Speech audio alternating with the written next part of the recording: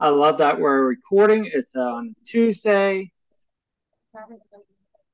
Now, next Tuesday is going to be different because we won't be able to do it next Yeah, we week. have we have two Tuesdays that we won't be doing. So November 14th and November 21st because of our schedules and the Thanksgiving holiday here. So, Yep.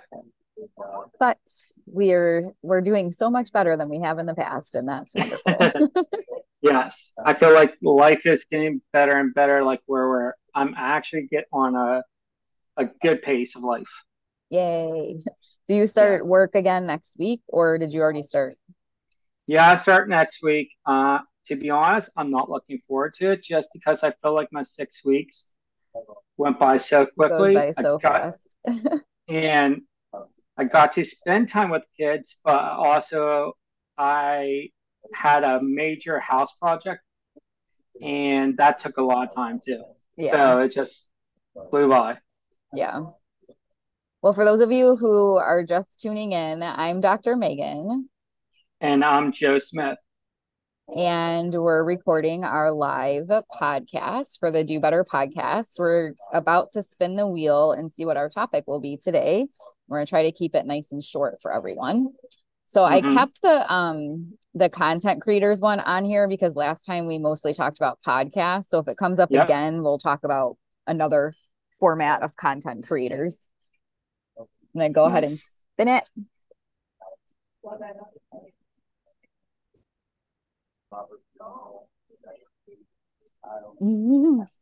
Oh, this is one I can talk about forever. So the topic today is the disconnect between research and practice. So I know you've gone first a couple of times, Joe. Do you want me to talk first this time, or do you want to talk first? Yeah, I'll let you talk more about this, Okay. just because this is definitely in your wheelhouse. Yeah. So we actually have it's a topic that we've done some recording on before. We did a Facebook Live recording on the research to practice gap, I think in 2020, and it was quite a long episode. We were on for quite some time. Actually, it might have been 20. We might have done two parts or something because I'm picturing the recording and I was in my old house. Anyway, but we do have Yeah. a topic on this, and I think I talk about this on the behavioral observations podcast as well. So if you're wanting to hear more than what we talk about today, definitely check it out. If you can't find it, feel free to contact us and I'll send you a link. But for me, there's quite a few disparities between research and practice. So I'll to keep it short, I'll try to just highlight a couple of them. The first is that I think with research, the things that are valued are vastly different than what is valued in practice. So in research, obviously for like publication purposes and things like that, and to like really try to isolate and show that certain variables are responsible for behavior change, there's a lot of control and structure and rigidity that occurs around following, whatever the research protocol is for that study. And I understand the rationale, and I'm not saying we shouldn't have that. However, what I often see is that people who are practitioners are trained by researchers. So then they're trained in their practice to follow those same methods instead of recognizing in practice we are in homes, we're in schools, we're in communities, and we're working with humans for hours at a time, often years at a time as well. And it's not like a short snapshot where we would be rigidly following a certain protocol. We should be making in the moment decisions about what adjustments to make for that person to achieve whatever it is they're trying to achieve. So that's one issue I see between research and practice. Like if people are more research trained but are responsible for training practitioners, they should be training practitioners on the realities of practice and working in someone's full life and not like this snapshot of a research project. So that's one. And then the second one I'll highlight and then I'll stop talking for today is just the research questions. So there's a lot of things we face in practice that we need to address, and we would love to have research studies demonstrating, what's going on in those situations. but a lot of researchers, at least in my experience, tend to create a research line based on their own area of interest and following their own questions and thoughts about that topic instead of going to the applied settings, exploring, hey, what are some things you all would need some research on? What would be beneficial for you to learn more about and be able to put into practice, and developing the research that way.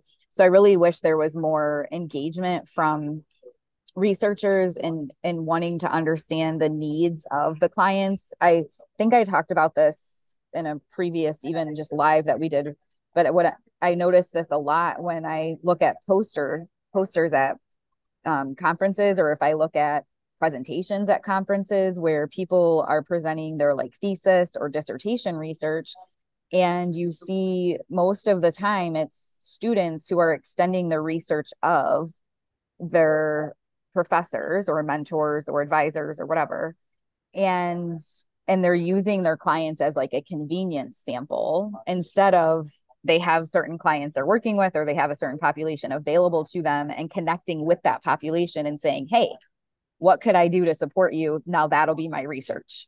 So I wish that would be like flipped around a bit to be more supportive of the folks who are participating in the research studies and really improving practice in that way. So those are the two big ones that I'll highlight. Joe, what about thoughts on what I said, or do you have any additional things that you see as a disconnect between research and practice? Yeah, I think the one thing I have seen a disconnect between research and practice, just being a newer BCBA in the field, and what I've learned through my couple of years of being in the field is the idea of like, oh, we have the scientific procedure. This is research. Let's apply this and use a procedure as it was stated in this research journal article. I was like, oh, but with me, like when I came into the field, like I was a teacher for so many years, and I had to always adjust on the fly or be able to pivot in the moment. Yep. And teach loosely, and I'm just so used to that. That's so ingrained with me. And as I go through my years, like I'm seeing more and more newer BCBAs or students who like, oh well, let's be so rigid and let's do this procedure and let's have all this stuff written out. And I was like, whoa. Like I'm all for like, being scientific, using our procedures and technologies to apply to our clients, but we also had to be flexible in the moment and be able to really make decisions in the moment.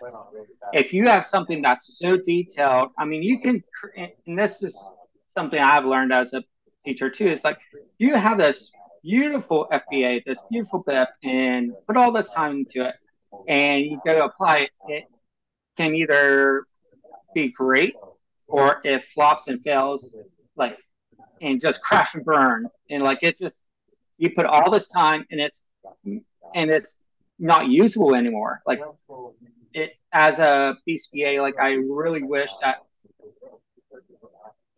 if you take a journal article or research, apply it, but also be able to know that you need to adjust, and you're not going to be able to apply the exact procedure the way that's in this article.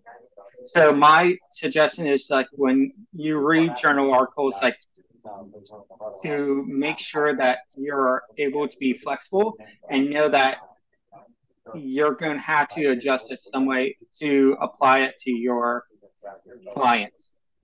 Yes. So that's a big gap I see, like this idea like, oh, I'm going to use all of these procedures and outlined it. And that's a big gap I see. Yeah.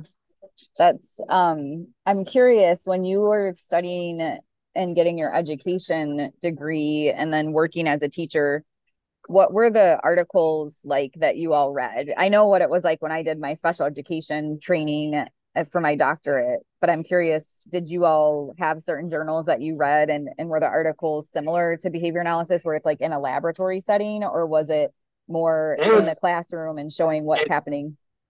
it's more classroom based, and the more it's also a lot wasn't scientific, but it's what's more like theories too. Like so when were taught, we're we're teaching they're teaching us theories of like what could what you could do, or like um how one of our professors describes teaching is like it's an art form. It's not supposed to be like the scientific method or anything. It's supposed to be an art where you're